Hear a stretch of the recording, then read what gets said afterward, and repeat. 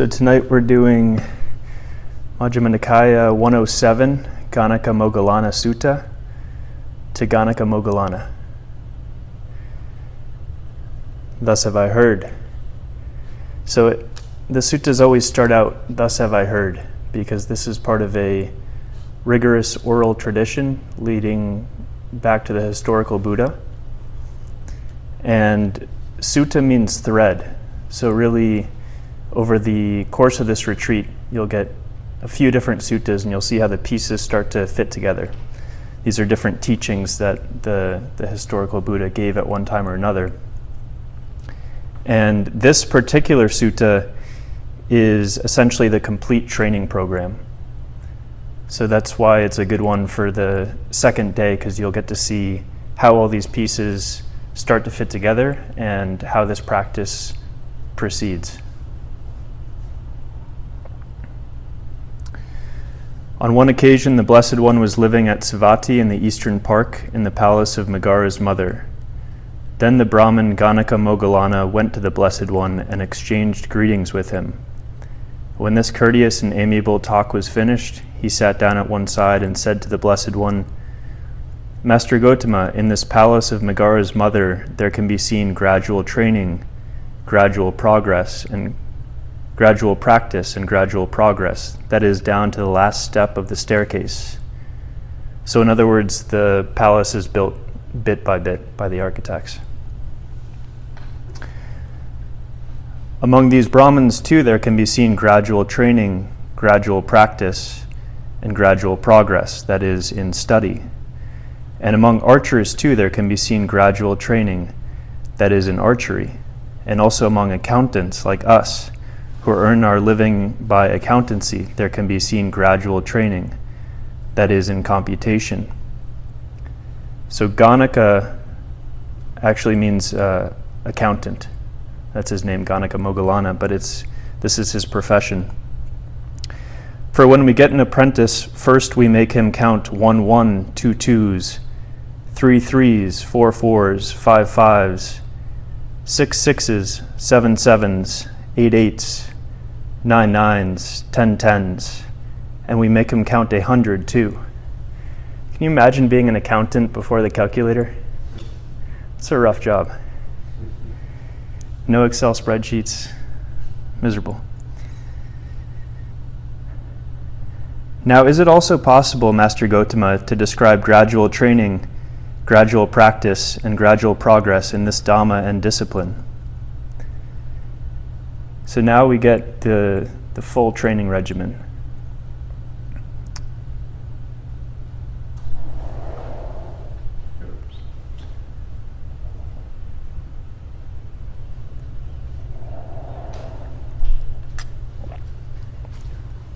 Please be on time. I apologize.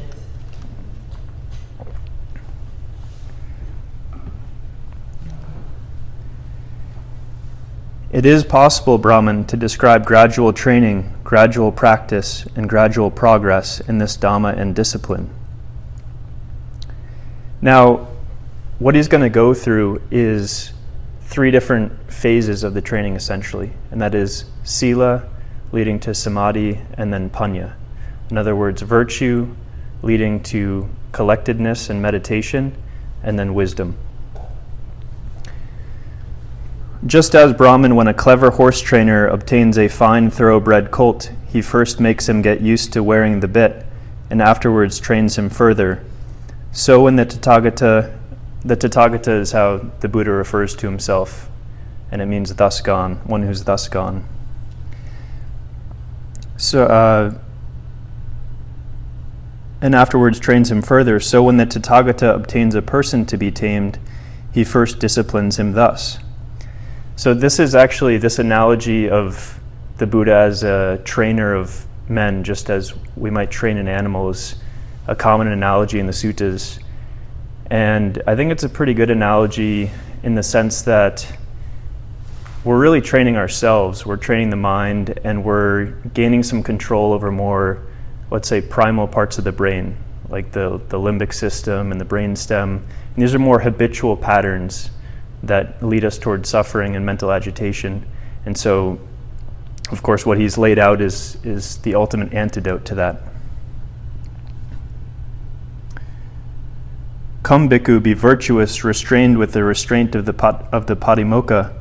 And the Patimokkha is the Buddhist monastic code. And there's 227 different rules for a fully ordained monk and 311 for Venerable Abhasa.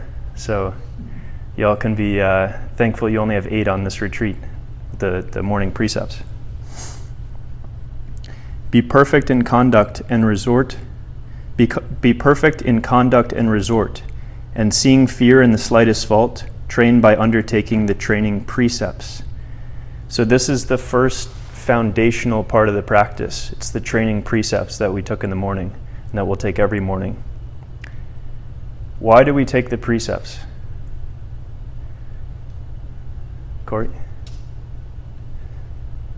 That came to me when I realized that it was basically permission to be a kind person in so many ways. Absolutely, right. So you're giving yourself permission to be a kind person, and what does that lead to? What are the benefits of this, let's say? Yep. Acting in harmless ways creates a stable mind. Right. So this is what we'll see in this training progress that the Buddha is laying out here. But essentially, the precepts are creating a balanced mind, a mind that can get into samadhi, that can be collected.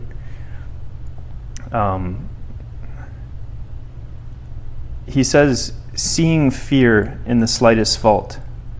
And that seeing fear comes from recognizing cause and effect. It comes from seeing that if you break a precept, in other words, if you have a bad intention, that there's a direct karmic effect of that, which is suffering for yourself either immediately afterwards in some cases, or it might take longer. But seeing this cause and effect and seeing dependent origination, which we'll get to more later in the retreat, but essentially seeing this chain of causality leads you to see fear in even the slightest breach of the training precepts. And I can think of an example when I was younger. I was about 4 years old, and my neighborhood friend that I was playing with had this really cool Lego block. And I was obsessed with Legos at the time. We actually had a small room of the house devoted to Legos called the Lego room, just so we wouldn't step on these sharp pieces throughout the house. And he had this cool block that was essentially a chef with like a round pizza dough piece, pizza pie. And I don't know why, but at that age, I thought this was the coolest little Lego block, and I just stole it from him, put it in my pocket, and went home from the play date. And then I felt so guilty about this later that I confessed to my mom, and she had me go and apologize to him. But it just weighed on my mind. It was like I couldn't keep that block without feeling like this is wrong. I need to give this back. So it created all this suffering for me. And then the fact that memory came up later in meditation, even just this year, just shows you that little breach just haunted me, decades later. And if I'd known the effects of breaking that precept, I never would have done so. So this, as your mindfulness gets sharper and as your collectedness gets sharper, it's also a feedback loop where the collected mind can see cause and effect more readily. And in other words, you'll naturally just keep your precepts easier. You'll naturally be more virtuous because you'll see how this is just a way to have a mind that's at ease and at peace all the time. When Brahman the bhikkhu is virtuous and seeing fear in the slightest fault, trains by undertaking the training precepts, then the Tathagata disciplines him further. Come, bhikkhu, guard the doors of your sense faculties. On seeing a form with the eye, do not grasp at its signs and features. Since if you were to leave the eye faculty unguarded, evil, unwholesome states of covetousness and grief might invade you. Practice the way of its restraint. Guard the eye faculty, undertake the restraint of the eye faculty. On hearing a sound with the ear, on smelling an odor with the nose, on tasting a flavor with the tongue, on touching a tangible with the body, on cognizing a mind object with the mind. Do not grasp at its signs and features. Since if you were to leave the mind faculty unguarded, evil, unwholesome states might invade you. Practice the way of its restraint. Guard the mind faculty. Undertake the restraint of the mind faculty. So there's a couple things to unpack there. First, he's talking about guarding the doors of the sixth sense base. In other words, your five senses plus the mind sense, like your thoughts. And don't grasp at the different signs and features that might appear at any of those six sense bases. Basically, what he's saying is there's going to be contact and feeling. That's inevitable. This is happening, millions of times a moment. But that's dependent origination is something we'll discuss in more detail later in the retreat. But after that point of contact, it's up to us whether that feeling can turn into craving and can create all sorts of agitation in the mind. And that's the point when you can use the 6 R's, when you realize after the feeling, when you recognize, okay, that feeling is getting away from me, it's turned into full-blown craving. Now I'm grasping after it, and then it's leading to the evil, unwholesome states, which are the obstacles or the hindrances. It's at that point that you apply the 6 R's. You notice, okay, I'm no longer with the feeling of loving kindness. I'm no longer with my spiritual friend, and I need to apply the 6 R's, relax, release, relax, and let go of that obstacle, let go of the craving, and then just come back to being with the object. And this way it just stays at a feeling. It doesn't get elaborated into craving and suffering.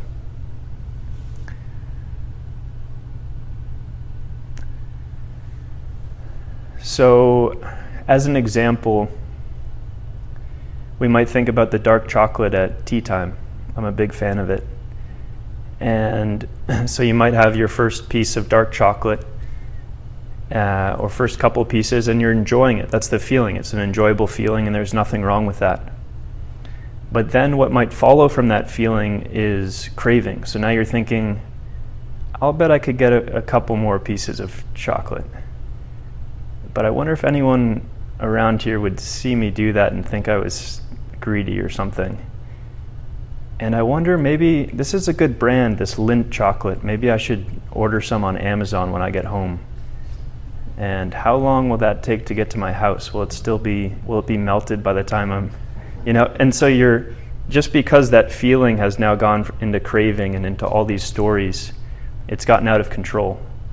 So essentially what he's saying by guard the sense faculties is just to 6R when you notice that the raw feeling has turned into full-blown craving.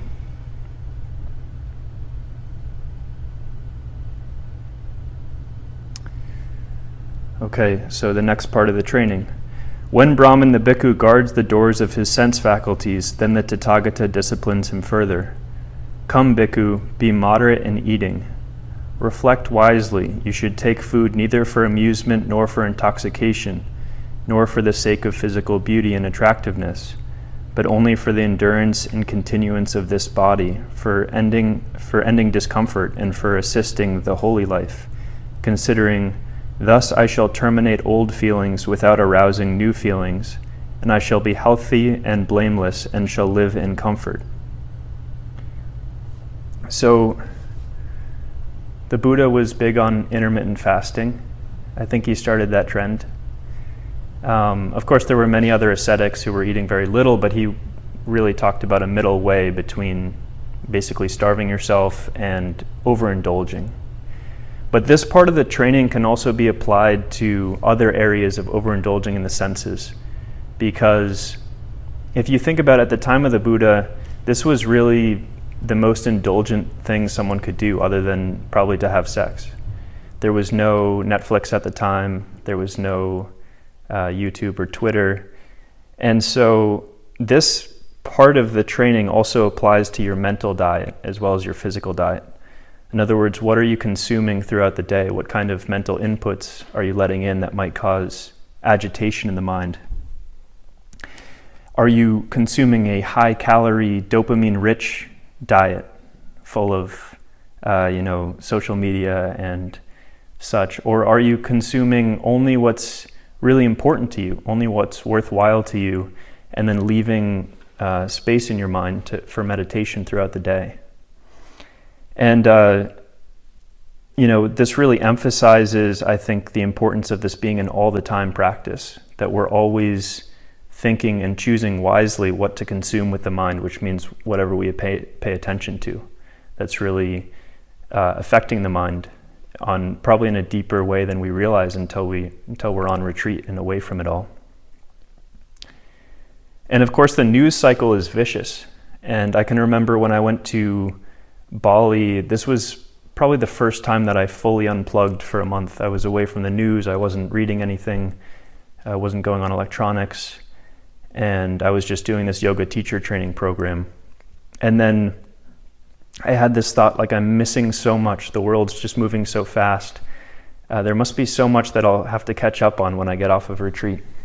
And I called my brother, who's a pretty well-informed guy, and I said, so what did I miss the last month? And he said, well, I can't really think of anything. I can't think of anything important, right? Because what seems important now isn't important 2 days from now, for the most part. So I'm not saying stop reading the news entirely necessarily, but just choosing wisely what we pay attention to and seeing, as we do in the morning, reciting the Dhammapada, noticing what's the essential and what's the unessential, what's important and what gets siksar'd.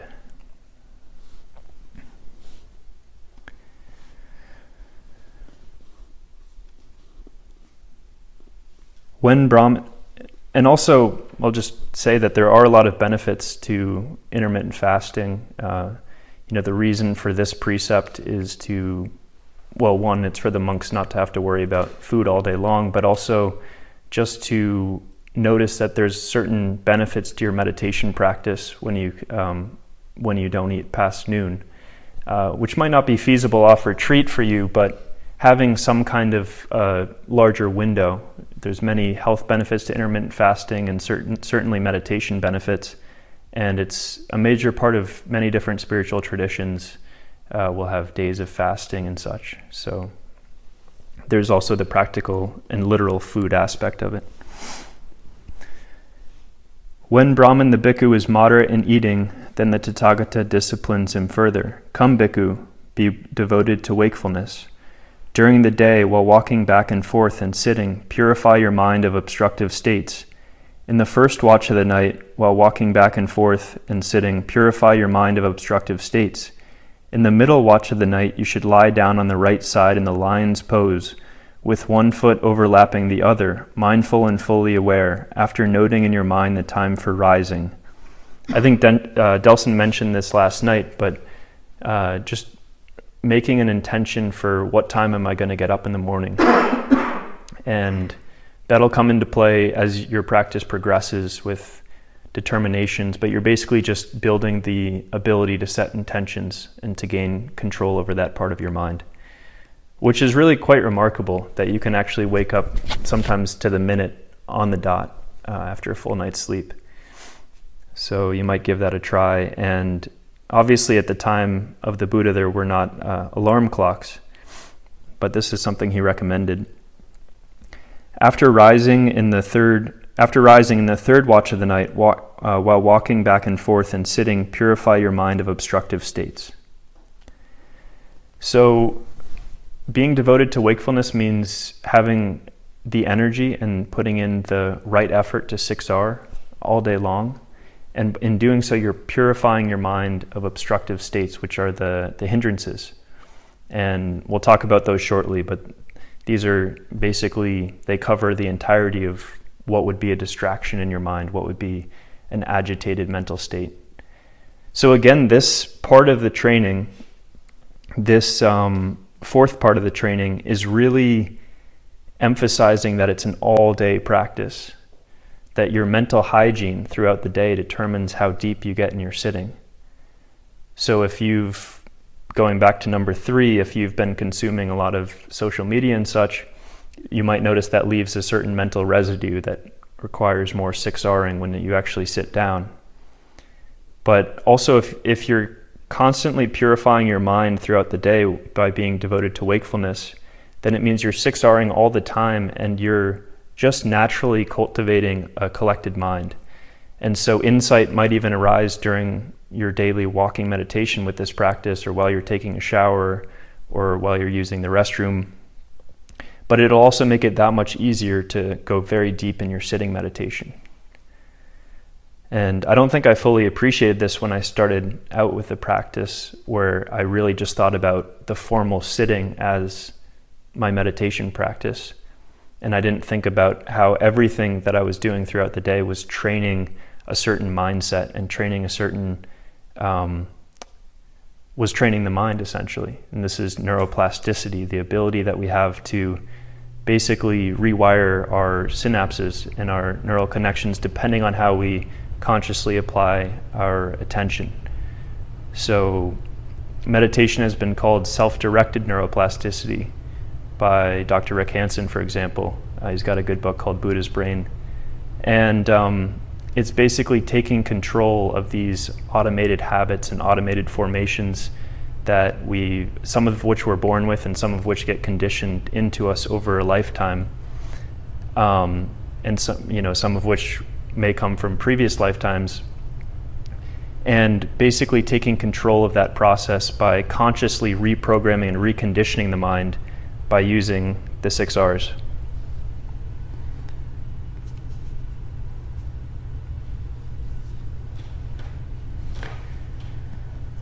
When Brahman the bhikkhu is devoted to wakefulness, then the Tathagata disciplines him further. Come, bhikkhu, be possessed of mindfulness and full awareness. Act in full awareness when going forward and returning. Act in full awareness when looking ahead and looking away. Act in full awareness when flexing and extending your limbs. Act in full awareness when wearing your robe and carrying your outer robe and bowl. Act in full awareness when eating, drinking, consuming food, and tasting. Act in full awareness when defecating and urinating. Act in full awareness when walking, standing, sitting, falling asleep, waking up, talking, and keeping silent. So this is the mindfulness component. And of course, they're all related, right? So this is related to wakefulness and purifying your mind. But this is an emphasis on being aware all the time. There's a Harvard study that's often quoted, I think it was from 2010, where they found that people spend 47% of the day on average lost in thought. And on average, most of those thoughts are negative because they're ruminating about the past or worrying about the future. And I think it's actually much higher than that. Their study design was to send people little notifications on their phone and ask them if they were paying attention.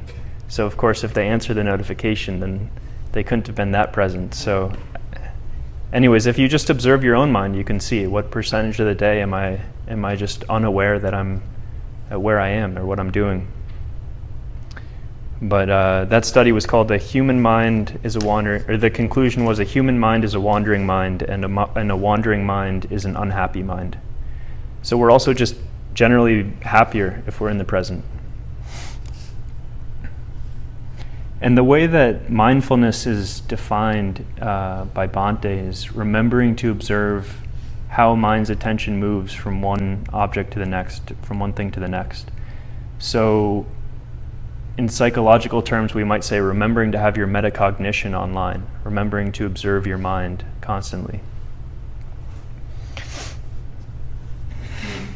And the key part of that is you're not controlling your mind.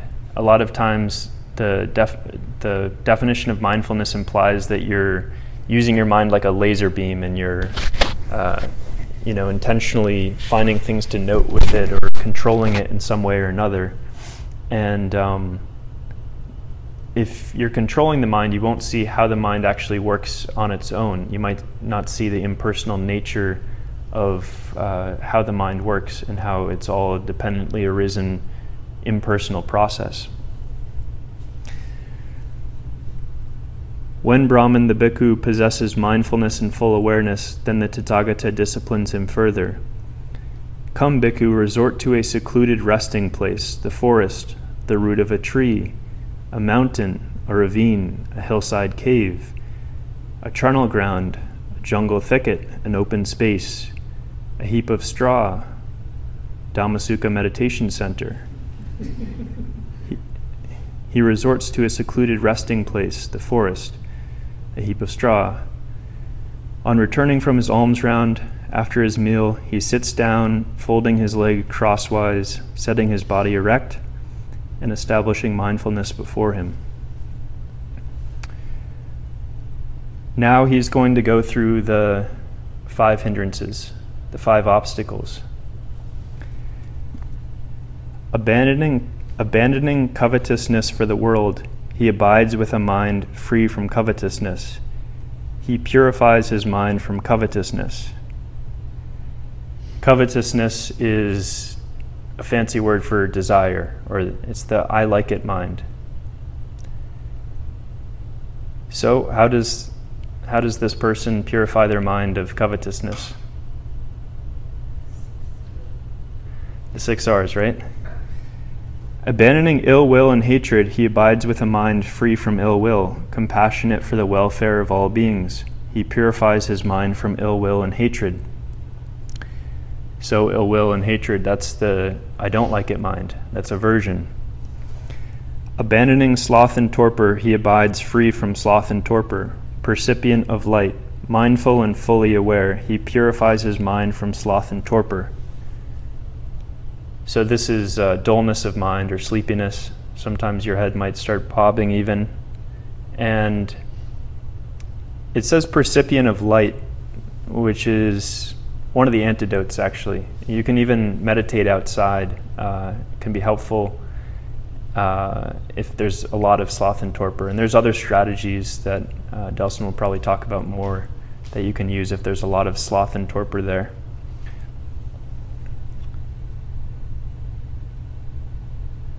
Abandoning restlessness and remorse, he abides unagitated with a mind inwardly peaceful. He purifies his mind from restlessness and remorse. Abandoning doubt, so this is the 5th hindrance, doubt. He abides having gone beyond doubt, unperplexed about wholesome states. He purifies his mind from doubt. So doubt can be, am I doing the practice right? What's a wholesome state of mind? What's an unwholesome state of mind? It can also be doubt in yourself. Self-doubt is a pretty common obstacle, especially in these early days of the retreat. Or doubt in the teacher, doubt in the teaching. So this person has sat down and they've just abandoned the 5 hindrances. They haven't single-pointedly focused their mind on anything. They've just let go of the 5 hindrances. That's it. They've just purified their mind of all of the 5 obstacles that account for every distraction that could arise in the mind. And then what happens next? Having thus abandoned these 5 hindrances, imperfections of the mind that weaken wisdom, quite secluded from sensual pleasures, secluded from unwholesome states, he enters upon and abides in the 1st jhana, which is accompanied by applied and sustained thought with rapture and pleasure born of seclusion. The jhanas are levels of understanding and levels of cessation. And there's a big talk on that tomorrow that Bhante gives. It's a recording where he goes into more detail about each of the jhanas. But what's important to notice here is that this person has gotten into the 1st jhana just by abandoning all the obstacles. As soon as they're not present, then naturally the 7 enlightenment factors come into play and the mind is in jhana. And this 1st jhana, he's secluded from unwholesome states and secluded from sensual pleasures. So the mind has really turned inward away from the sense faculties. And of course it's a very joyful experience. And at this stage there's still applied and sustained thought, which means basically that kind of starter fuel for the loving kindness, just having the intention there and having even a phrase there at that point. With the stilling of applied and sustained thought, he enters upon and abides in the second jhana, which has self-confidence and singleness of mind without applied and sustained thought, with rapture and pleasure born of collectedness. I don't use the word concentration because people often take that to mean really single-pointedly forcing the mind to do something. But again, it's just a collected mind that's free of the obstacles. And the second jhana, the chatter, or the applied and sustained thought has died down. So now the mind's very quiet. And this was also what the Buddha called noble silence. With the fading away as well of rapture, he abides in equanimity. And mindful and fully aware, still feeling pleasure with the body, he enters upon and abides in the third jhana, on account of which noble ones announce, he has a pleasant abiding who has equanimity and is mindful. So now even that joy, even that pleasure is taken to be a little bit of mental agitation. And so the mind calms down to an even deeper level where it's equanimity and mindfulness, and there's still a little bit of kind of pleasant feeling in the body, but it's really that kind of more coarse joy has really settled down. With the abandoning of pleasure and pain, and with the previous disappearance of joy and grief, he enters upon and abides in the fourth jhana, which has neither pain nor pleasure, and purity of mindfulness due to equanimity. So we can see here how the full training program, starting with the virtue, and then after virtue, guarding the different faculties, having moderation in both physical and mental diet, having wakefulness and mindfulness, and finally sitting down for meditation, and just letting go of, at that point the hindrances just fall away because this person has completed the full training regimen, and they naturally find themselves in jhana. And this is the samadhi piece now, the right collectedness, the meditation piece of the practice, and this will lead to panya, or wisdom, naturally. And there is a connection between the precepts and these 5 hindrances that were mentioned. It's not necessarily will every hindrance result from a broken precept. Well, this is my opinion, that not every obstacle that comes up will be the direct result of breaking one of these precepts, but there is certainly a correlation. So killing and harming living beings, which is the first precept taken, which obstacle do you think that might lead to?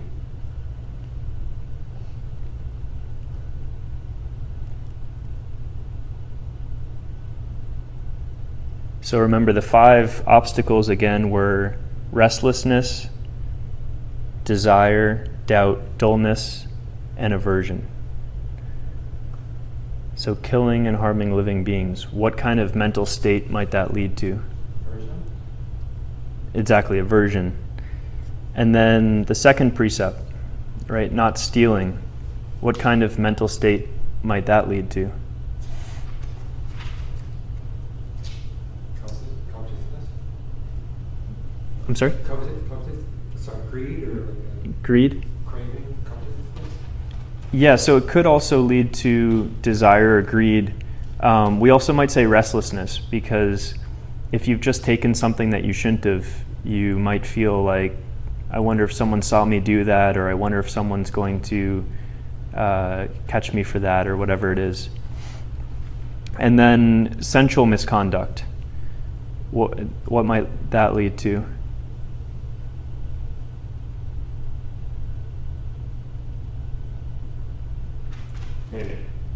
Right, craving or desire. And then lying. Which of the obstacles is that linked to? Doubt.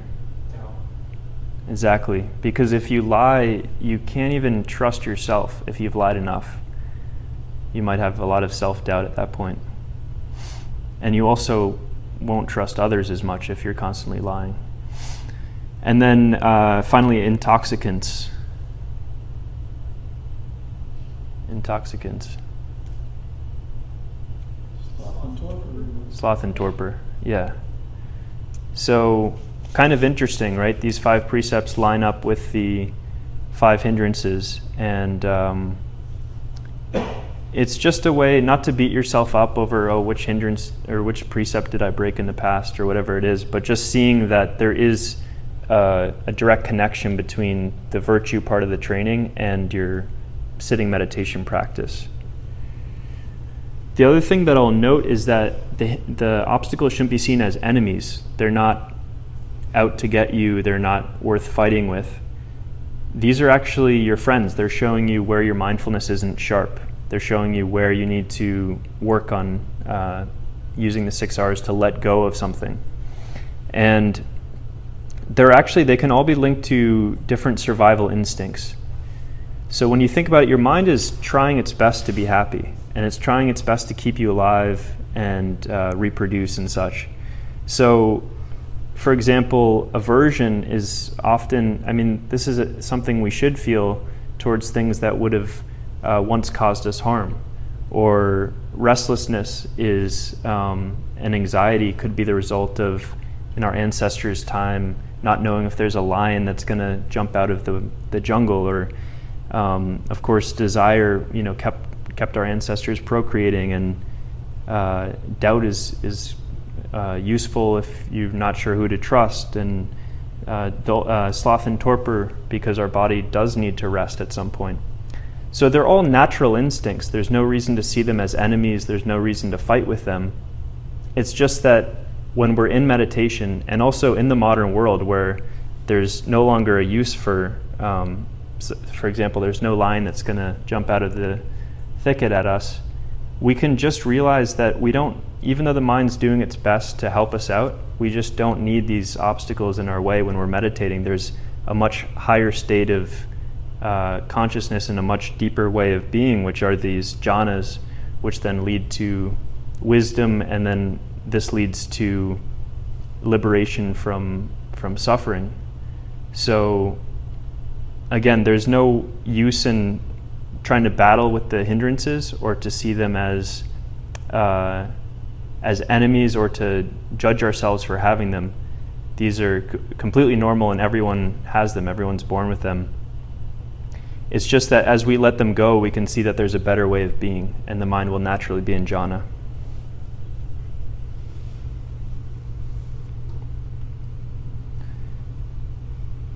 This is my instruction, Brahman, to those bhikkhus who are in the higher training, whose minds have not yet attained the goal, who abide aspiring to the supreme security from bondage. But these things conduce both to a pleasant abiding here and now and to mindfulness and full awareness for those bhikkhus who are arhats with taints destroyed, who have lived the holy life, done what had to be done, laid down the burden, reached their own goal, destroyed the fetters of being, and are completely liberated through final knowledge. So he's saying this is going to feel good now, it's going to feel good right away, and also even once you've become an arhat and completed the goal of this training, you'll still just naturally do this on your own because it's just what an arhat does and it feels good. When this was said, the Brahmin Ganaka Moggallana asked the Blessed One, "When Master Gotama's disciples are thus advised and instructed by him, do they all attain Nibbana, the ultimate goal, or do some not attain it?" Interesting question. So he's basically, are you guaranteeing success if I follow this path? It doesn't sound so easy necessarily. So if I'm going to put in the effort, am I definitely going to get to Nibbana? I think it's a fair question. When Brahman they are thus advised and instructed by me, some of my disciples attain Nibbana, the ultimate goal, and some do not attain it. Master Gotama, since Nibbana exists and the path leading to Nibbana exists, and Master Gotama is present as the guide, what is the cause and reason why, when Master Gotama's disciples are thus advised and instructed by him, some of them attain Nibbana, the ultimate goal, and some do not attain it?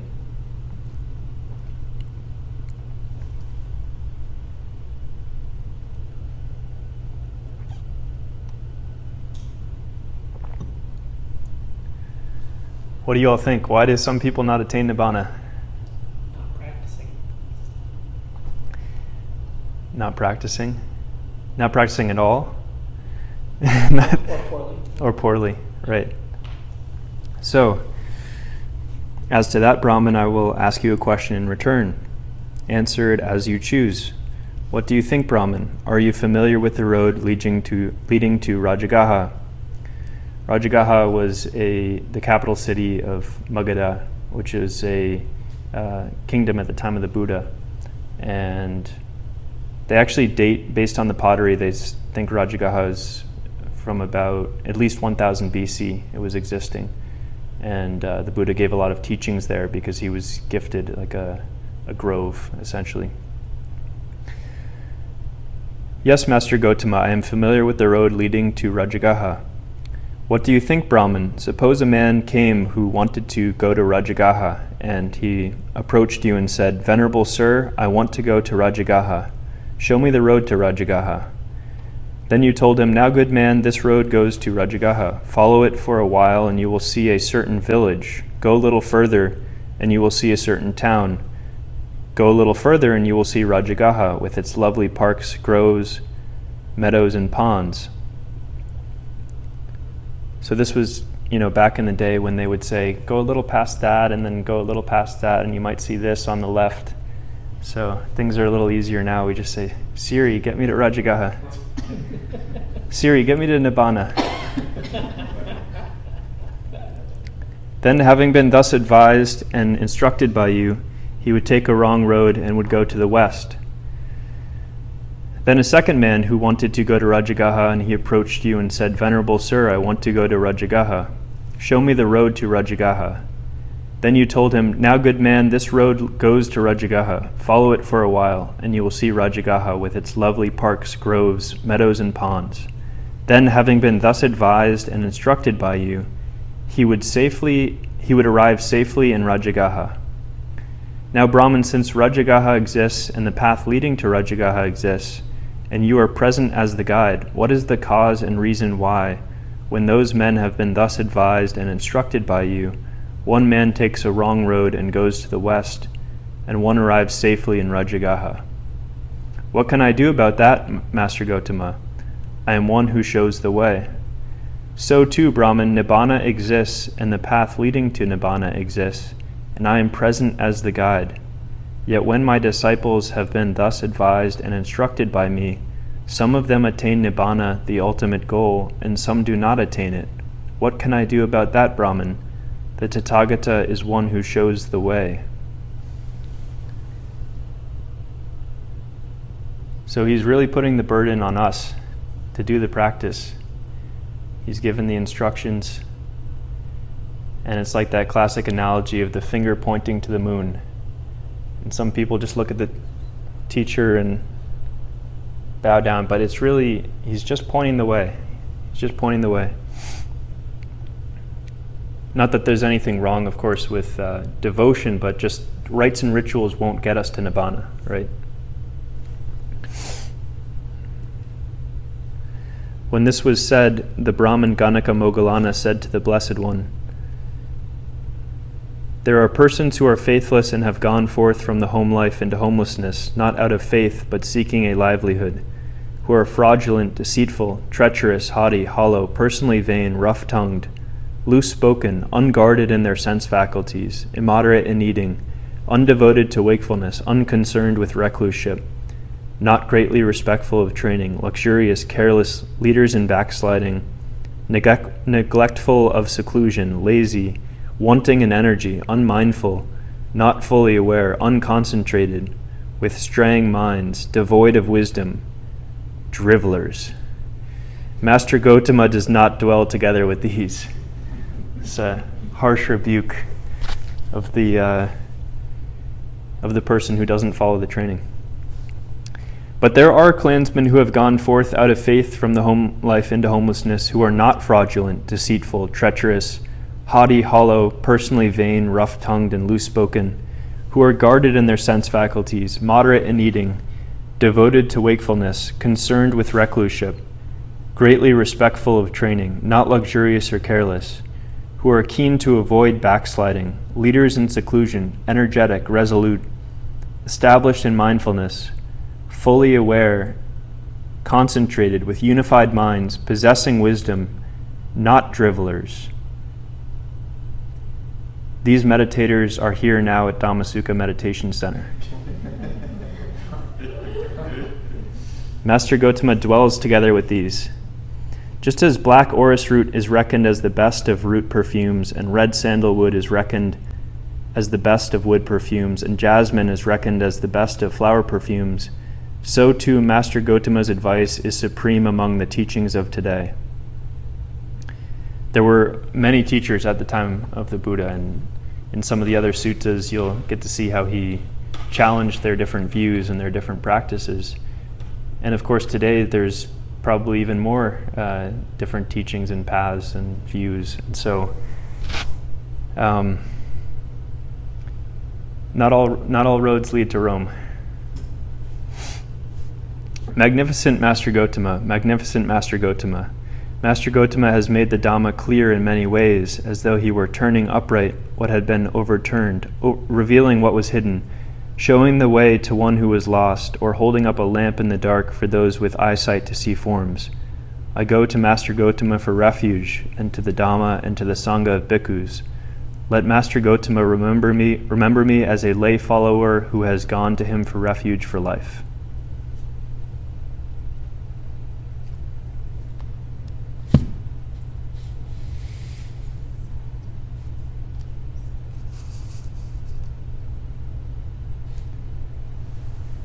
So that's the full training program. Now it's up to you all. Do you have any questions? Yeah, I think we can only speculate on this, and I'll give my answer, and then maybe Delson can add anything. But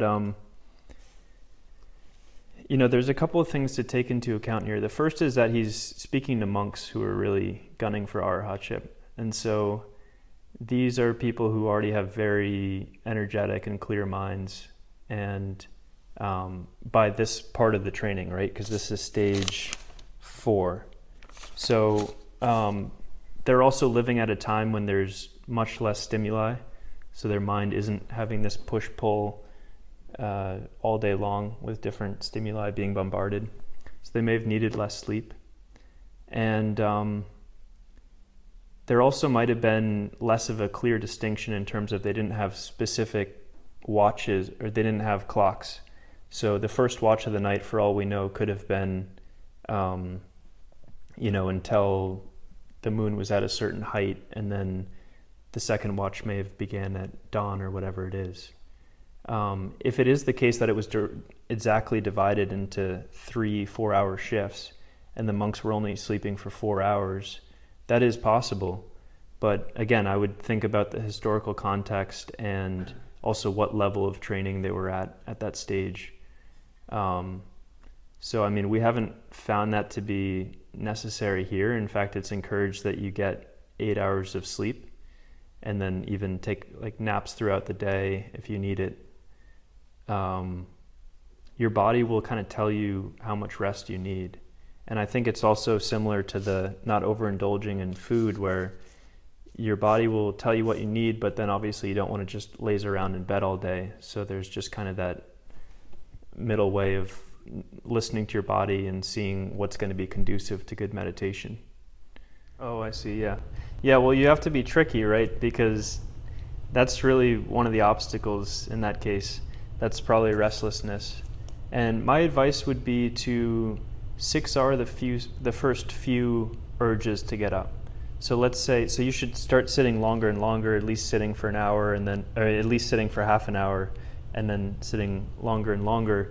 But you might get your meditation might be very nice, and then you just get this thought like, well, there's not much happening, or whatever, I should just get up now.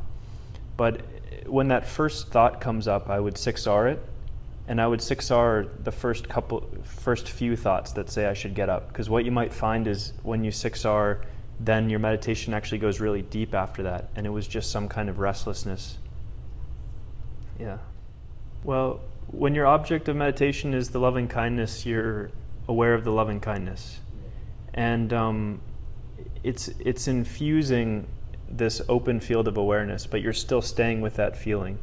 In other words, you're not tightly clenching around it such that the only sensations appearing in your attention camera, you don't want your attention camera lens to be like this, but it's more of just this open awareness that's kind of collected around the loving kindness. So in other words, your awareness isn't such that it's going everywhere, like there's a bird and it's going over there and there's this and that. It's just staying with the loving kindness within that field of awareness, and you're just watching it radiate out on its own, or staying with your spiritual friend if that's your object. Yeah. Okay, let's share some merit. May suffering ones be suffering free, and the fear-struck fearless be. May the grieving shed all grief, and may all beings find relief. May all beings share this merit with us acquired for the acquisition of all kinds of happiness. May beings inhabiting space and earth, devas and nagas of mighty power, share this merit of ours. May they long protect the Buddha's dispensation. Sadhu, sadhu, sadhu.